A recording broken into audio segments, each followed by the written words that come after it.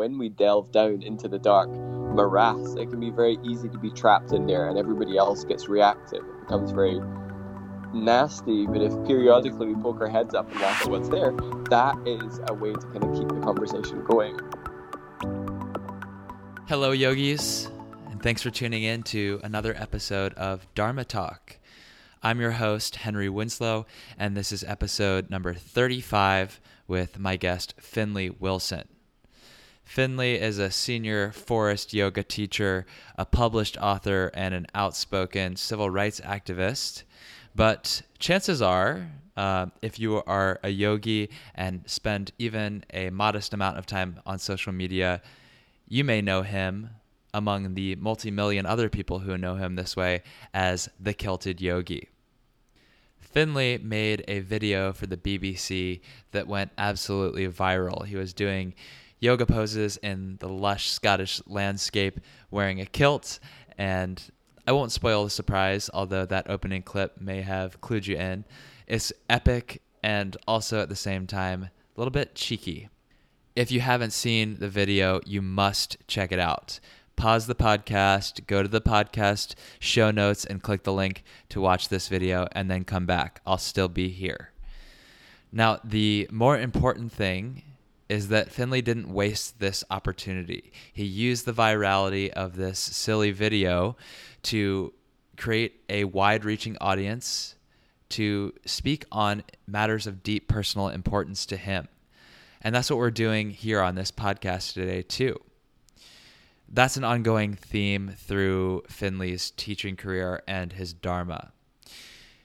Integrating levity into important, darker subject matter to keep the conversation going. So I really admire that about Finley, and I hope that you do too. We talk about a lot of difficult topics and some lighter ones in this conversation. We discuss the darker side of willpower and the role yoga played in Finley's swapping alcoholism for bulimia and other forms of addiction. Talk about how if we aren't careful, we can end up using mental gymnastics to justify self-destructive behavior.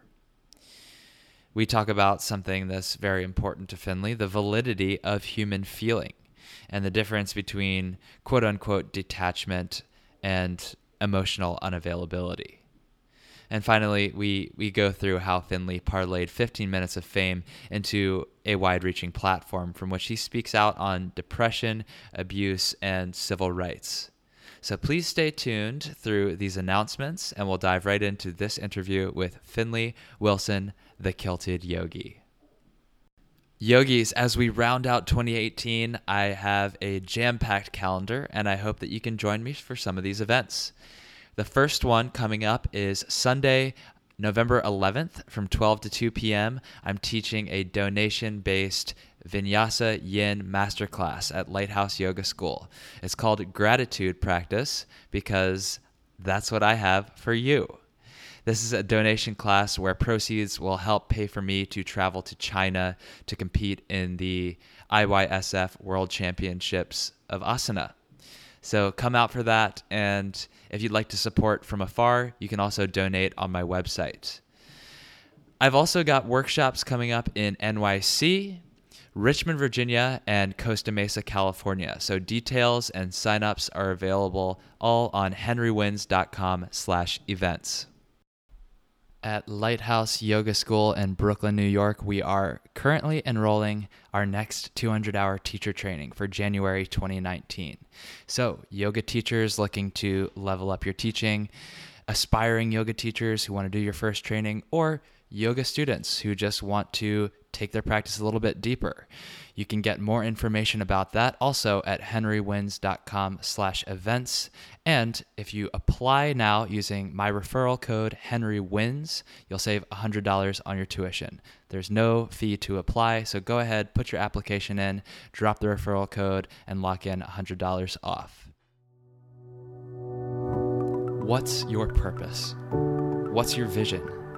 What mark will you leave on this planet long after you're gone? I'm Henry Winslow, and you're listening to Dharma Talk, the only podcast where I interview inspirational yogis on how they're changing the world in their own unique ways. Whether you're still searching for your purpose or already walking the path, I hope these stories get you excited to live your Dharma. Hello, Dharma Talk community, and welcome back to another episode. Today, I've got my friend Finley Wilson on the line. Finley gained overnight international recognition for his cheeky and viral kilted yoga video, which aired on the BBC in 2017. But don't let that first impression fool you. The kilted yogi himself is quite serious about yoga. Finley is a senior forest yoga teacher who owns and operates a studio in his hometown of Dundee, Scotland. And he has also established the Young Yogis Project to bring free yoga to toddlers, children, teenagers, and young people with special needs and disability. Finley is a cook, published author, media activist, and of course, tartan enthusiast. Finley, I'm so happy to have you on today. How are you? I'm very good, thank you. How are you? I'm doing great. We always start these conversations with the same first question. So I'm not going to skip that. We'll go straight to that first question, which is this. What does the word Dharma mean to you? And what is your Dharma as you understand it today? It's a fun question so far. So Dharma to me has always been like an understanding of personal duty. And to me, I've always held myself incredibly accountable for my own actions, but also for my own willpower. So whenever I find myself in like really challenging situations, of which there have been many, I've always reminded myself that I've had like the willpower and the duty to oversee changing that. So whether it was injury, whether it was issues with alcoholism or mental health, I've always endeavored to drag myself out of that through my own willpower and seeing that as my duty to do that, if that makes sense. Yeah, that does make sense. And that's an interesting little spin that you put on it. Because I think a lot of people think about Dharma as the duty that we have to take certain actions or represent certain causes. But I've never heard anyone else bring the extend that duty into the willpower aspect. Well, I mean, that's the way I see it. I mean, if I cannot generate that energy for myself, then and I am planning to make myself an exponent of that in the world, and how am I a representation of that? Right. You know, so it's this idea of like heal yourself and then begin to do the work of potentially inspiring others to heal. Mm-hmm. And but willpower is always made up.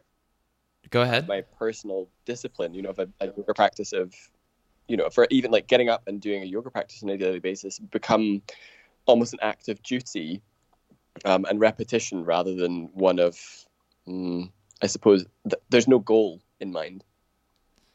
Right. Yeah, no goal. I mean, that's the classic practice with non-attachment, right? The Vairagya Abhyasa, that duo. But you mentioned that you've applied this idea of duty and action and willpower to a number of struggles in your personal background already. And I think you said some alcoholism and mental health issues. Would you be comfortable talking about some of that? Yeah, of course. I mean, like I would say like the alcoholism was probably one of the first sort of major barriers. It was masking a lot of mental health problems. But I think I was neglecting my own duty to self and was really like falling in with a crowd where I was like hustling for a lot of attention and acceptance, but was also in a place where I was in such turmoil with who I was and who I wanted to be that there was such incongruency in that drinking became one of the only ways to make sense of that experience. Mm-hmm. So, I mean, like usually before lunchtime, I would have made my way through like a liter of vodka. That's quite a lot for before lunch, I would say. That's quite a lot. For any time, really, I suppose. For any time of day, that's a lot for one person. Yeah, and how did that come to a head? So, I mean, that it came to a head where I went through like a breakup, and that was almost like a breaking point for me in that like I was lost. I didn't really know who to turn to, and that led to me attempting to take my own life. Okay. So which it obviously got even darker. wasn't successful. Yeah, well, my story isn't one of all rainbows and sunshine, sadly. And so, like, after that moment, there was a real turning point there where, I mean, I had put on a lot of weight. I was incredibly unhealthy. I was drinking every single day, and I kicked my willpower into shape that day and basically, like, swore off of alcohol from then, and started a path towards eating better and exercising. But without dealing with the mental health problems, I actually started using all of that in an incredibly unhealthy way, and started actually punishing myself with exercise. Like, I started really punishing my body, controlling my food to the point that I was like an absolute food Nazi. And then when my first yoga teacher suggested that I couldn't get Maracasana C and D because of my weight, she suggested that I start practicing cleansing techniques and kriyas, basically vomiting in a bucket to lose the weight. And I picked up bulimia through yoga, confusing this concept of duty, because I thought I must do what this teacher tells me. This is my duty now. And so it became this other twisted entity. Yeah, I mean, that's really a kind of crazy story, but I can also totally see how that happens, because it's very tempting when you're coming away from one addiction to trade it for another. And when you put in your own mind that you're doing something healthy and you've made a commitment to it and you've put this power of your own discipline and willpower behind it, then it's easy to lose sight of the broader picture in favor of the details, right? It's like you don't see the forest for the trees anymore. Yeah. So, I mean, I guess this was all sort of happening as you had already started practicing yoga. How were you able to reconcile the danger of the yoga practice when misinterpreted into something that ended up supporting you?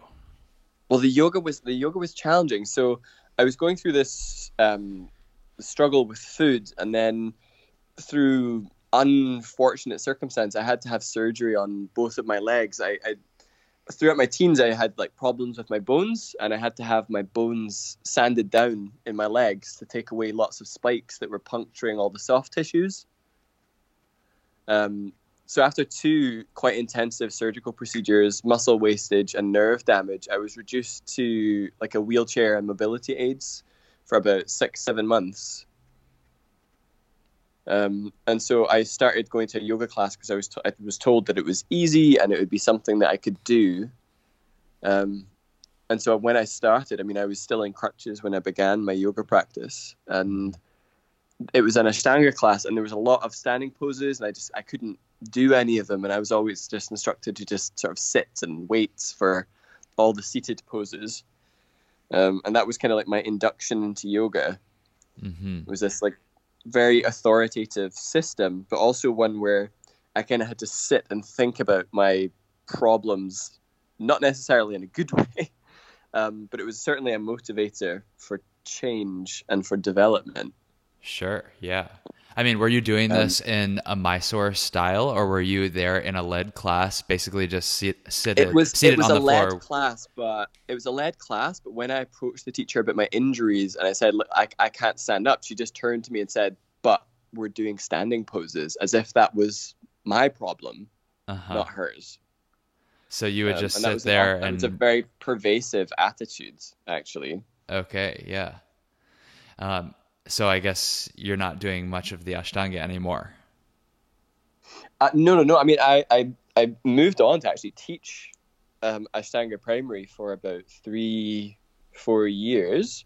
And then when I did my forest yoga training, as soon as I returned from that, I stopped teaching Ashtanga at all. Yeah, I've never gone back to it. Yeah, and now you have really connected to Anaforest and identified with that practice much more, right?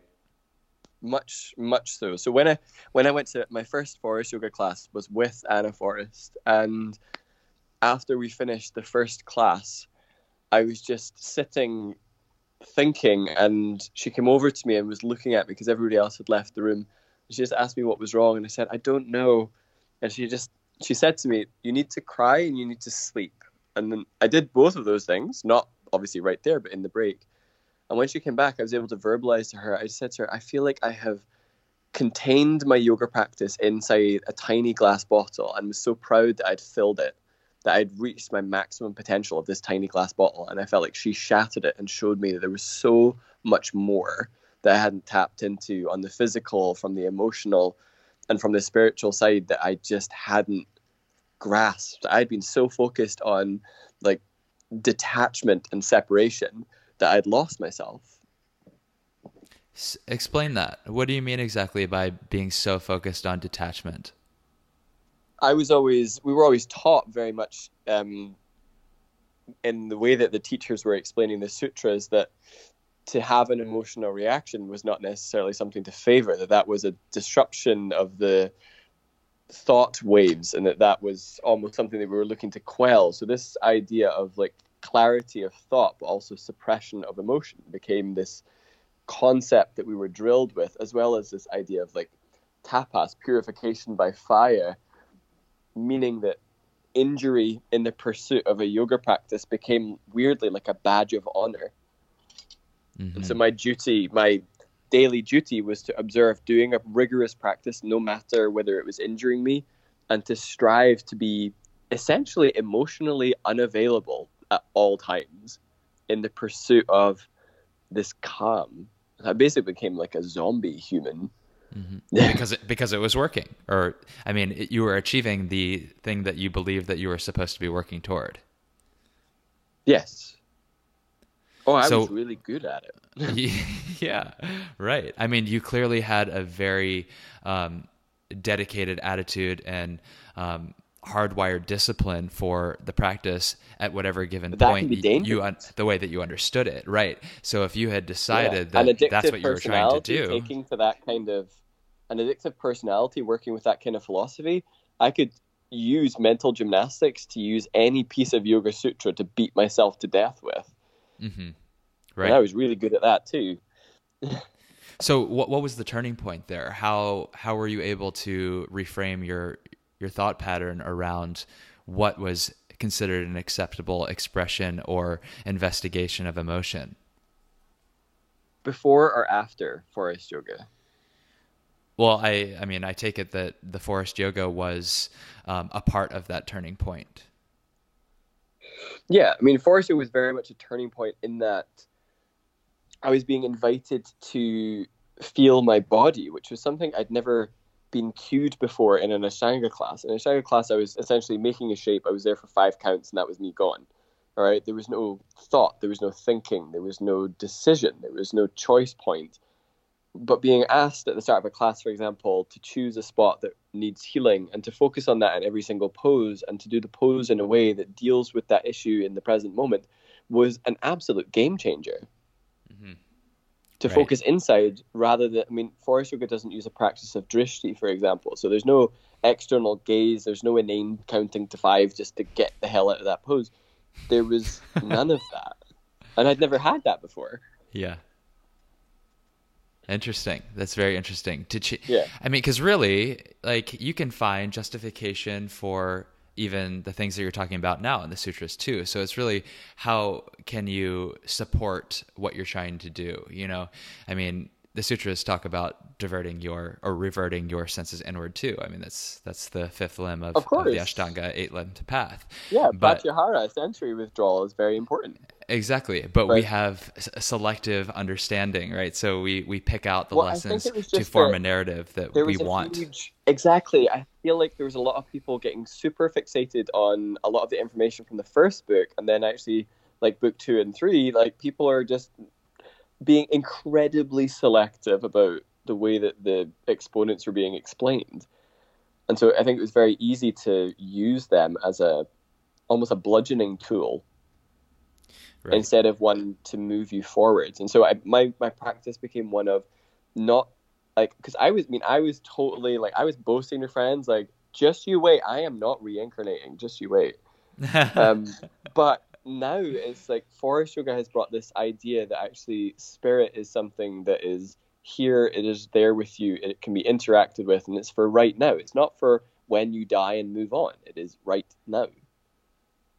And so essentially that my practices have been one of pushing spirit away and doing work that might benefit spirit when I'm dead, instead of necessarily making actions in this world just now that will enhance my connection to my spirit and allow me to feel more genuine in my actions.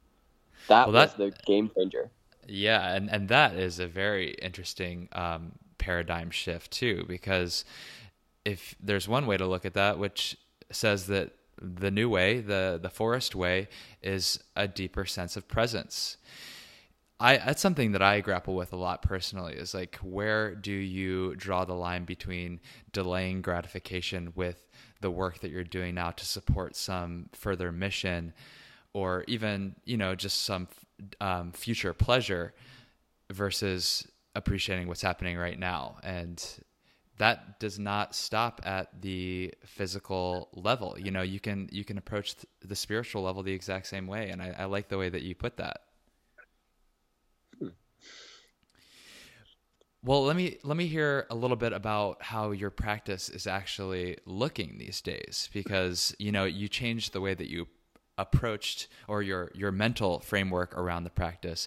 Did your actual physical practice of the poses or pranayama or any of the subtler practices, how has that evolved over time as you've shifted your perspective?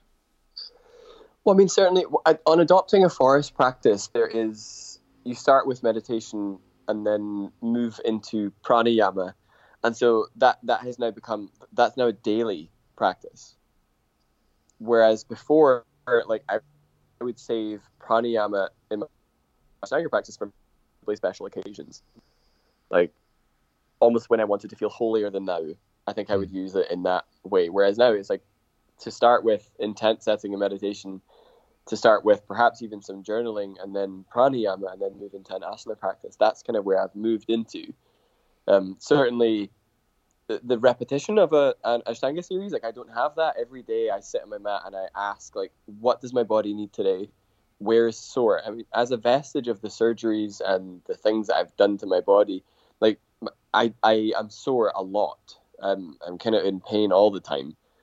So my yoga practice has become one of maintenance to begin to alleviate that. I mean, there's issues with my spine that I can't do anything about, but I can start to work on. I can work in a way that minimizes my pain on a daily basis, and that's where my practice gets informed from. And is that what you're really going for with your physical practice? Is it about reducing pain? Yeah, so it's about minimizing my. I'm not pursuing any poses. I wouldn't be like, oh yeah, I'm like trying to really get that handstand thing. I don't really do that. So I don't really have any like poses in mind. There are like I have an absolute fondness for arm balances, hip opening, back bends, handstands. I mean, people say, "What's your favorite pose?" I have no idea. There are so many. It's like an absolute buffet of delicious entities, and I will happily sample them all. But that might come from an issue with my relationship with food. That's funny. So my yoga practice, when I sit down on a daily basis, I mean, one thing I will say, when I sit down on my yoga mat, the first thought is, oh, again. Like, here we go again. I don't really get excited about my yoga practice. So how do you get yourself to do it then? Willpower. It comes back to the willpower. Yeah. I know that if I don't do it, the next person I see in the street, I'm probably going to try and rip their face off. So I'm a better person when I've done my yoga practice. Mm-hmm. So there you go. I mean, that's sort of what I was talking about with this reconciliation of delayed gratification or doing something for some future benefit versus being in the present moment. Because, we always hear in yoga classes and yoga teachers often speak on the importance of presence, but you also do need to be mindful of what you can do now for the future, right? Like, because if you're only thinking about... I don't tend to get too obsessed about it. So if I'm thinking, okay, I'm in the present moment. In the present moment, I am still a collection and assembly of all memories and things that have brought me to this point, including any skills that I have that I would say are in my toolkit. if I want to, in the present moment, do things that will give me a greater toolkit for later on that day, the future me is going to be very grateful that that toolkit is slightly enhanced. Right. So I've got no problem mentally and spiritually to think, if I'm doing this, I can pay it forwards. And there's still no guarantee that I'll be pain free, but the future me, which will then be the present me, looking back, will be much gladder of that action than the inaction. Mm-hmm. Right. So basically, the present moment includes a consciousness of past and future. I think that makes sense, and that's a nice way to kind of pull it all together. So yeah. Finley, let's talk a little bit about this this kilted yoga phenomenon. What was how did that even come about? Like, where did that come from, and what did you take away from it? Oh gosh, well, so I started doing. I got approached by the BBC to create some online content for their Facebook page, and it was just like almost an informal thing. And I created a video on like mindful intention setting for New Year's to deal with people making really flunky resolution settings. Then I made one about my dog, and the video about my dog ends up getting like 3-4 million views in about 2 days, which was one of their biggest videos that they'd ever had, and they were delighted. And so they basically said, like, when you do your next video, you've got free reign, do whatever you like, because they previously shot down I wanted to do the kilted yoga video first. Oh, you and did? They said, nah, it's not going to work. So once the dog video went viral, they said, do what you like. So I said, I want to do the kilted yoga video. And I said, I want to be able to showcase some of the places that look really similar to where I grew up. I want to showcase like really beautiful Scottish landscapes. So there was mountain, river, forest, waterfall. There was all those things in there, plus yoga in my national dress. So it was very much like what I thought it would be like. And then when the video was released, I was teaching my beginners class. By the time I came out from my beginners class, an hour later, it was at 1 million views. By the time I came out of my second class after that, it was sitting at 3 million views. By the time I got home and had my dinner, it was at 14 million views. Then the following morning, it was at 43 million, and it was just insane. So that video then went up to like 70 million views, which was just crazy. So we ended up on TV shows over here. I've been featured in Cosmo, The Today Show, People Magazine, like all these different places were picking up kilted yoga. I ended up in it. Walking in a parade in New York down 6th Avenue doing yoga. I had lunch with the Health Secretary of the United Nations. I've been able to show yoga to people who previously weren't noticing it. In Scotland, we've got like quite a dated concept of what it is, and I think a lot of people think it's like really... There's a lot of woo in there, and a lot of people just won't do it because there's a big religious connotation that is very anti-Christian. Sure. So like it's brought yoga to like the front doors of a lot of people that previously may not have done it, and has allowed me to then create a second video. Like my next video after that was with my twin brother about male mental health, depression, and suicide, and that allowed that video to go viral on the back of it. And so what it has allowed me to do is opened up an audience of people who have suddenly become receptive to what I want to speak about. So it's opened the doors in a really wonderful way. For example, I was speaking at a book festival last week, and instead of speaking about the book, we were speaking about mental health. We were talking about a lot of stuff in the press about abuse survivors coming forward and speaking their stories and the importance of communication and not silence. And about consent and listening and sharing and empathing, and all this stuff was coming up in this talk with the public. So it's allowed for a much greater dialogue on a lot of very diverse issues that are very close to my heart, something that I never thought I would be able to do. But it's also allowed me, perhaps unusually so, to speak openly, publicly, and to the world. I mean, on my social media, I'm kind of transparent anyway about like childhood sexual abuse. It's something that is sadly incredibly common, but shut down a lot. and to actually be able to go through a healing process with a collective global audience has been incredible. Mm-hmm. Well, I can sort of start to see how it's this been a is. serious journey. Yeah, and I can see how it's all sort of starting to fit together. I mean, my sort of like understanding of what you stand for and how you're changing, how you're changing the world. If you haven't, for the listeners, if you haven't watched this video, it's very quick, but it's beautifully shot. It's a little bit silly, but it's also, it's emotional in a certain way. Like it carries this nationalistic pride, and I can see how wrapping something that felt a little bit uncomfortable to a conservative audience, if yoga has this connotation of being anti-Christian, wrapping it in a Scottish flavor could open people's eyes up to it, and especially because it's lighthearted. There's this levity to it. I won't spoil the ending if you haven't seen it. It was always intended to have that levity. Right, exactly. I mean, it's clear, but yeah, if you haven't seen it, it'll be linked in the show notes for this episode. So please check out the video so we know what we're talking about here. But Finley, why do you think it had that virality to it? Like, what do you think about it really made it catch fire in that way?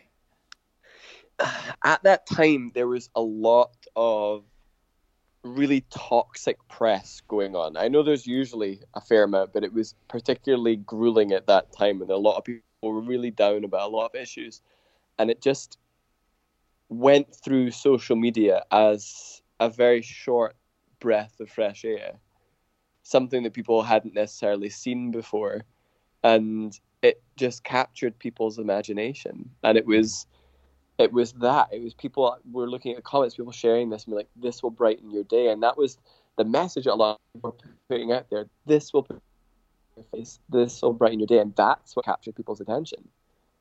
Right.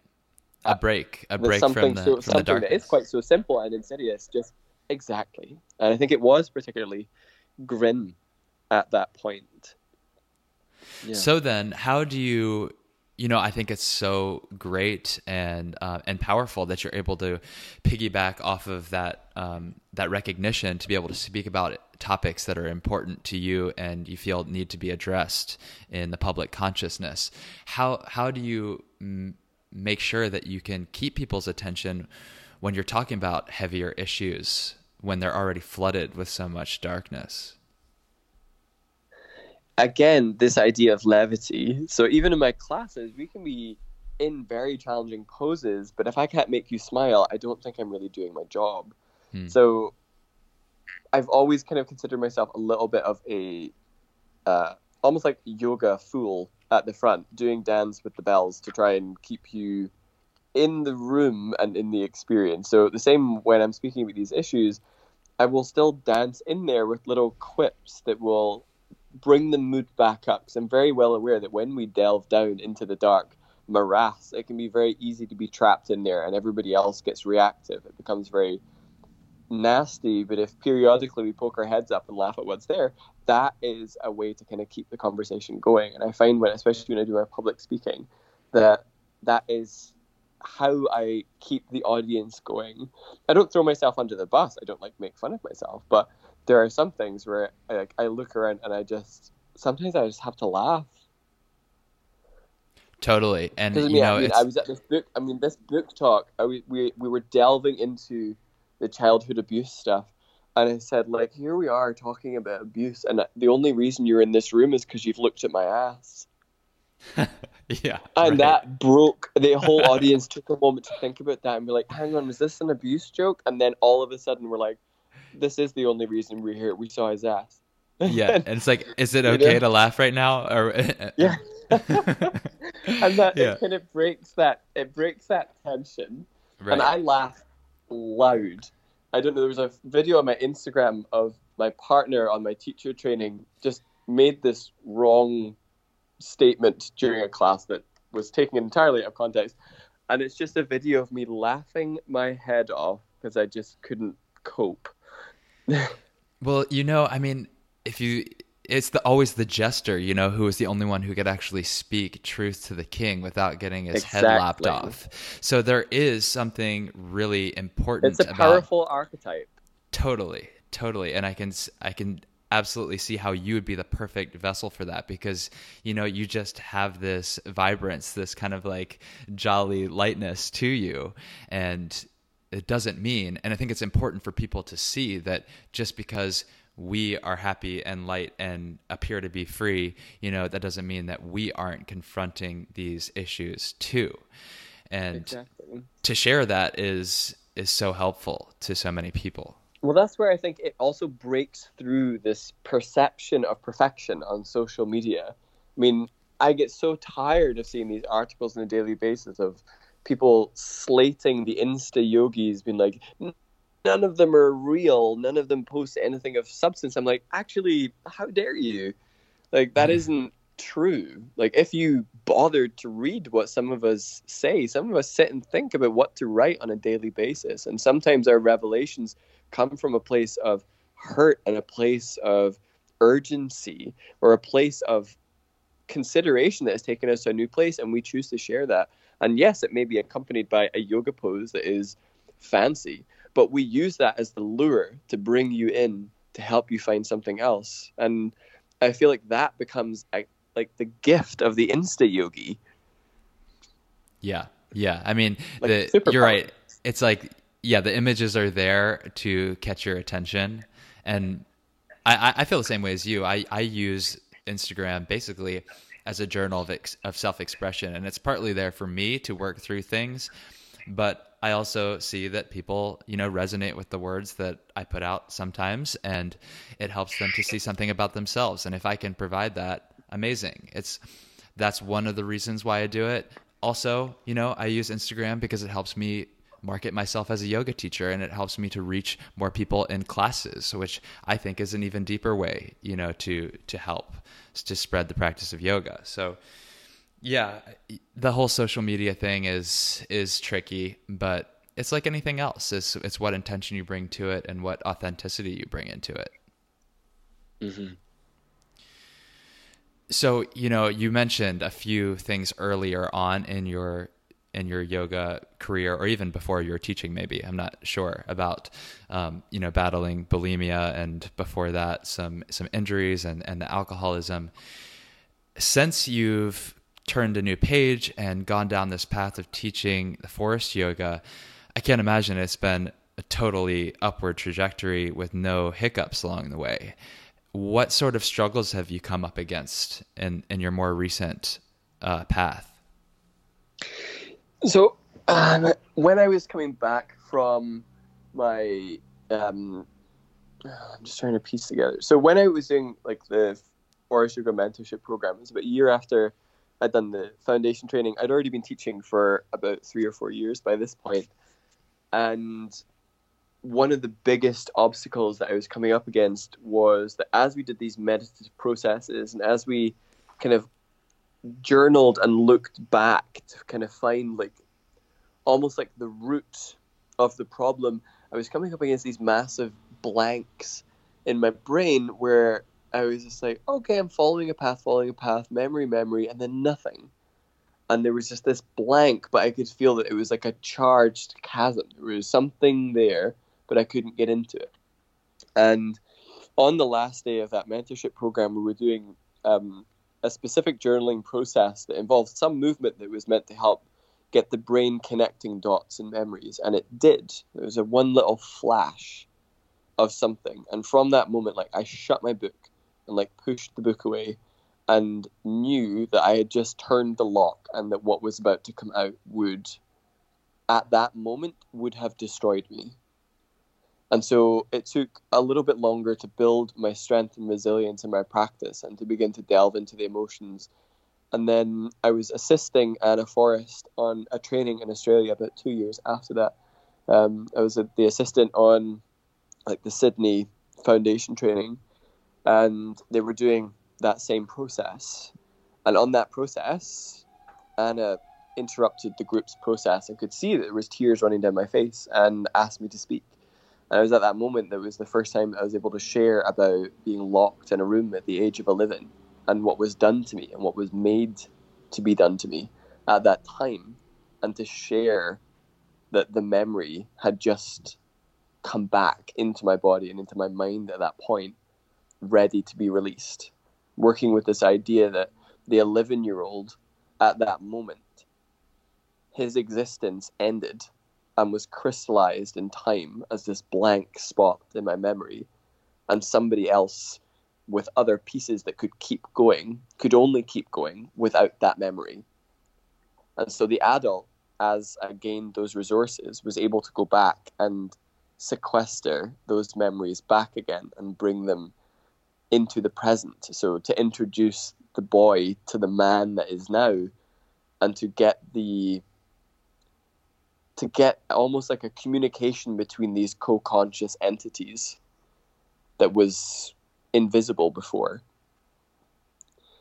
And so that became a real struggle, because it became this thing of, I was dealing with really reactive emotional states where I might walk down the street listening to a audiobook and hear something, and it would set off a cascade racing against a wall as memories and impulses were coming back. It was traumatic and it was quite horrible, but it was me coming back to myself fully. And is that the realization that you had the 2 years before while journaling, that you had to stop yourself from going deeper into? Yeah, the memory was a piece of fragment of one of my brothers accusing somebody of having done that. Wow. And so that, if I had followed the memory of the accusation, it would have led to the event, and it would have led to having to take that memory on board. But I wasn't ready. I felt so fragile at that point that I was even dangling these emotions in there that if I had pursued it at that moment, I think I would have been obliterated. Right. And what's really, kind of interesting about that, about hearing this thought experiment, this journaling exercise, is that you hadn't gotten to that point yet, but something in your subconscious knew that it was coming if you kept going, and it stopped you. Mm. We have these and protective measures in place, and warning signals. Yeah. And it's challenging, to navigate them and know when it's better to leave them on and when it's better to override them. And I think I was getting to that point where I was able to see how the tendrils of that memory were reaching out and tainting my adult life. So, for example, how can you deal with intimacy when your first experience of intimacy was so messed up? So I wasn't dealing with intimacy. I would certainly never initiate intimacy, and so my relationships were dissolving as a result of that. And so the adult has to address that, to become whole again. Yeah, and I had to go time traveling. You had to time travel and meet this other person who you left behind. And through visualization, being able to, in the world behind your eyes, create a version of yourself to introduce to a past version of yourself, and to sit with them and listen to them. It sounds like the ramblings of a crazy person, but it was actually incredibly powerful to work with that, and to also discover what is very much considered an inconvenient or a bad yoga emotion was this huge font of rage that which would normally be expressed as me being emotionally blank. I was able to take it and actually realize that some of this rage that was sequestered away, some of this bitterness, can actually be used as a motivator. Now that rage comes up in me when there are transgressions against the LGBT community, when I see things happening to the women in my life, that fury rises up for me to speak out and to stand up. Whereas before, I was a coward. I didn't have that peace. The rage was subdued and tethered to that memory. Mm-hmm. Yeah. It's like this idea of detachment from the emotions that you had been so focused on cultivating before Yeah. needs to It be, made me inept. it makes you inept, and it can be so easily confused with putting inaction on a pedestal when really they're Exactly. separate things. It's like, can you Exactly. have detachment and watch your emotions, recognize them for what they are, and honor that they are validated? You know, they're justified. Yeah. And that they're there for a reason. Like the emotions all are chemical signals from your body that something has to be done, that there's an impulse coming in. They're not there to be ignored. Right. Right. And that was probably, I think, like the profound shift that I had with Forest Yoga that really changed the way I was working, because I was priding myself on being just so completely unavailable that I was untouchable. You probably wouldn't have used the term unavailable at the time, but yeah. No, I would have used, I mean, I probably would have thought that I was like spiritually blessed. Yeah. I'm pretty sure at that time I would have used like hashtag blessed not stressed. Yeah. Yeah. Just enlightened and other above the such turmoil. terrible hashtags. Well, okay, so now that you have this power and, you know, this appreciation for how rage can fuel you forward to make positive change, can you take me to one maybe more recent event or contribution that you've made that you feel particularly excited about, fired up about, or proud of? So a new project or something that is based in rage? Ideally one that's based in rage, yeah. So one of the, I guess one of the most recent ones I've spoken out against, I mean, it happens so frequently. Like I received a death threat to my home on the basis of my sexuality. Wow. From someone that you knew? It was from a neighbor and they proclaimed that they were a neighbor. They wrote the letter by hand, and they threatened that they would harm not just me, but also my dog. We had our car tires slashed. And instead of allowing that to make me run and hide, instead of making the threat something that I would react to, I took it to rage and opened up the conversation to the community and made a BBC video about it.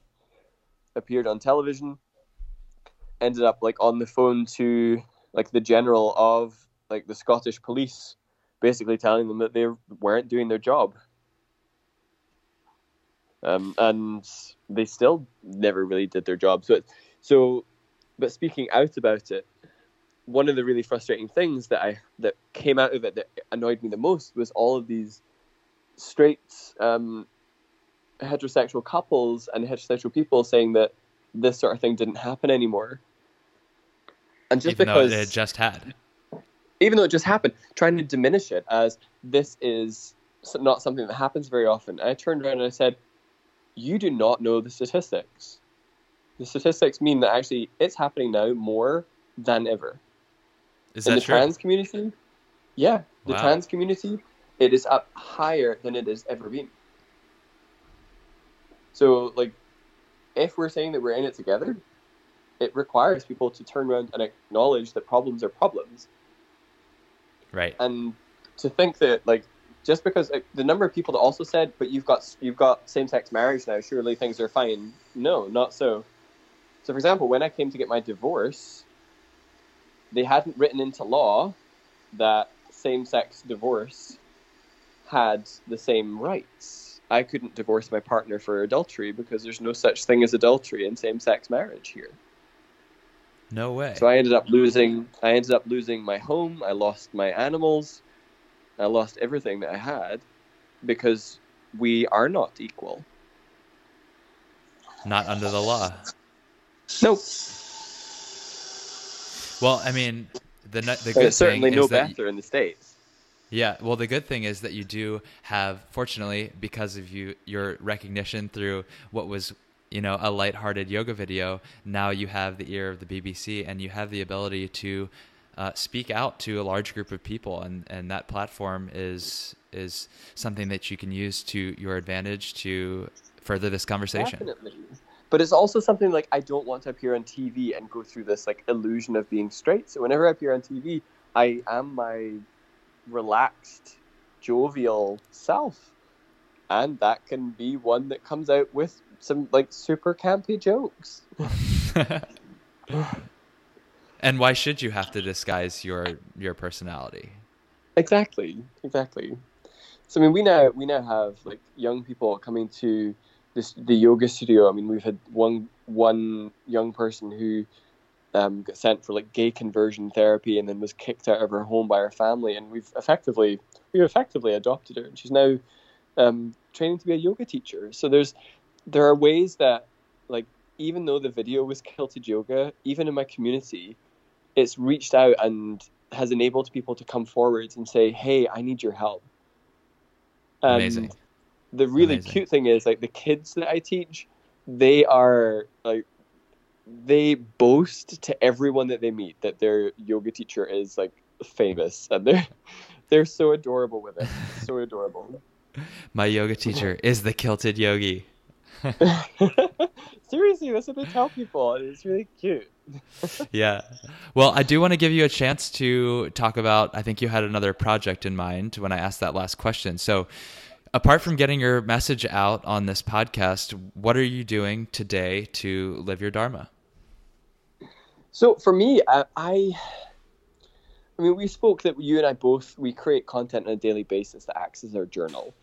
Part of my Dharma isn't just getting people into yoga. It's also, like, for me, it's looking after young people. So for example, today I was teaching a kids class, and one of my other teachers was trying to almost persuade in an affectionate way to get one of the kids to call me a name.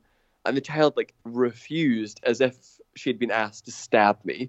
Mm-hmm. And there was a loyalty in this 5-year-old who classed with me for a little while that was so fierce that I have to return that fierceness with them.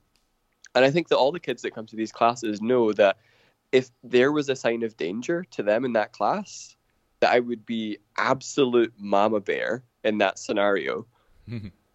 And so, like, looking out for them, like, that was after my forest training that I created that project, because I thought, I want to do stuff that will give kids a space to be able to go to class, be themselves, and be silly and enjoy this. And it gives me this untapped way of being the jester with them in like a childish way, which has been really lovely. So I get to work with them, and I get to work with kids with like severe communication and mobility issues. And it's I don't do it for the reward, but sometimes the rewards are unexpected. Like when you have a child that cannot say a single word, and then the only word that they've learned in 3 years is the word namaste, that is both beautiful and heartbreaking at the same time. Yeah. And so part of the duty that I have, the part of the comeback is to look after and nourish the children, to make sure that they feel like there are role models that they can look up to, that they can be brazen and brash, but in a really focused and sensitive way. That's almost like my dream for them. I like that dream. I think that's part of the new generation's consciousness. With it comes back to the same things that we've been talking about in this conversation already. Like, can you acknowledge your emotions for what they are and respect them and see them as not being something to be ashamed of or suppress, but use them to fuel you? In all the readings that I've been doing around mental health, it's like, if I don't deal with them, then I will pass them on. Like, whether that is harming another person or in some way, someone will end up worse off in this chain. But if I do the work of processing it, I can put an end to that history and change it into something else. Now, if you work with an idea, like something that I read once about morphogenetics, this idea that we accumulate knowledge altogether and the next generation inherits it instinctively. So, for example, like my parents didn't know how to program the VCR, but I knew how to program the VCR without even looking at it. Children know how to use an iPad when they pick it up instantly, when their parents have no clue how to even unlock the thing. Maybe the next generation on from here will have ready access to their emotions if we are willing to do the work now. Right. Well, that's a beautiful sentiment. I hope that that's true. I hope that the laws of technology apply to our deep human consciousness too. How great would that be? Yeah.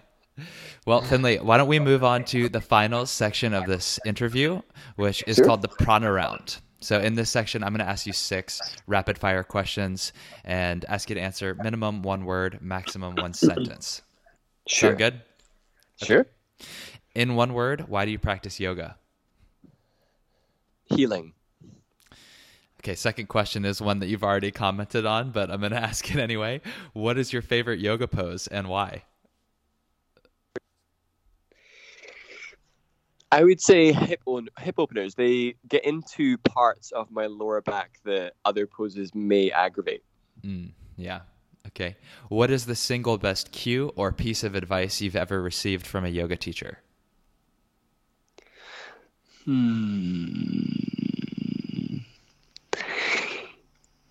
Again, it's coming back to Anna Forrest, I'm afraid.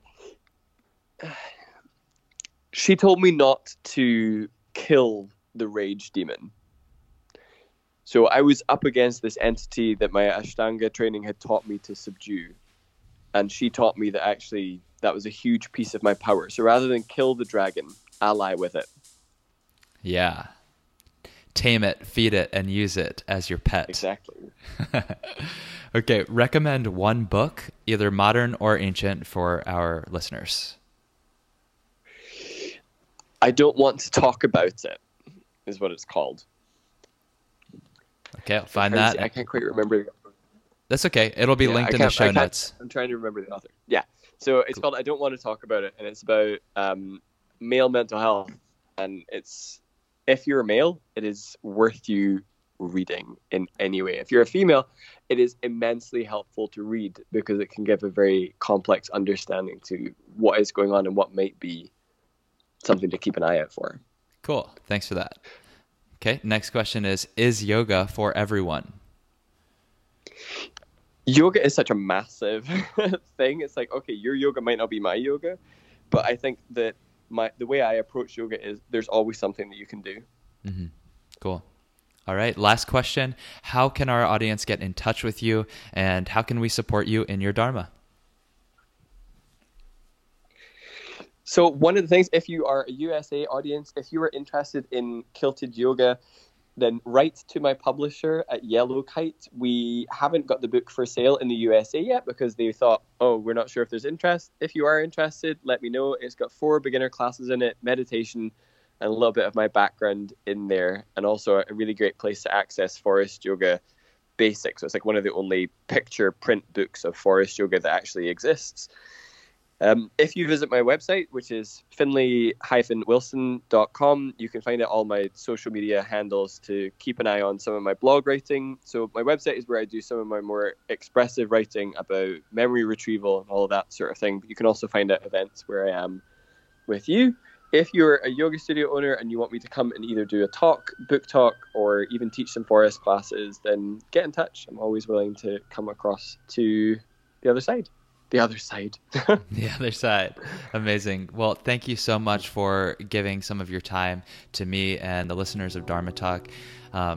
Excited to go check out some more content about memory retrieval, especially after you told that story. So I'll be checking that out. All the links to your socials and your website will be in the show notes. Thank you, Finley. Have a great day. Thank you. You too. If you got something out of this episode, if you like Dharma Talk and want to keep it going, please do me a huge favor and subscribe, rate, and review on iTunes. I know it's not the most convenient thing to do, but it makes all the difference in getting this show out there and more visible to other people who can benefit from it. And hey, if you've got feedback or ideas or you want to get in touch with me, you can do that on Instagram at Henry Wins. Otherwise, I'll talk to you next week. And until then, keep living your Dharma.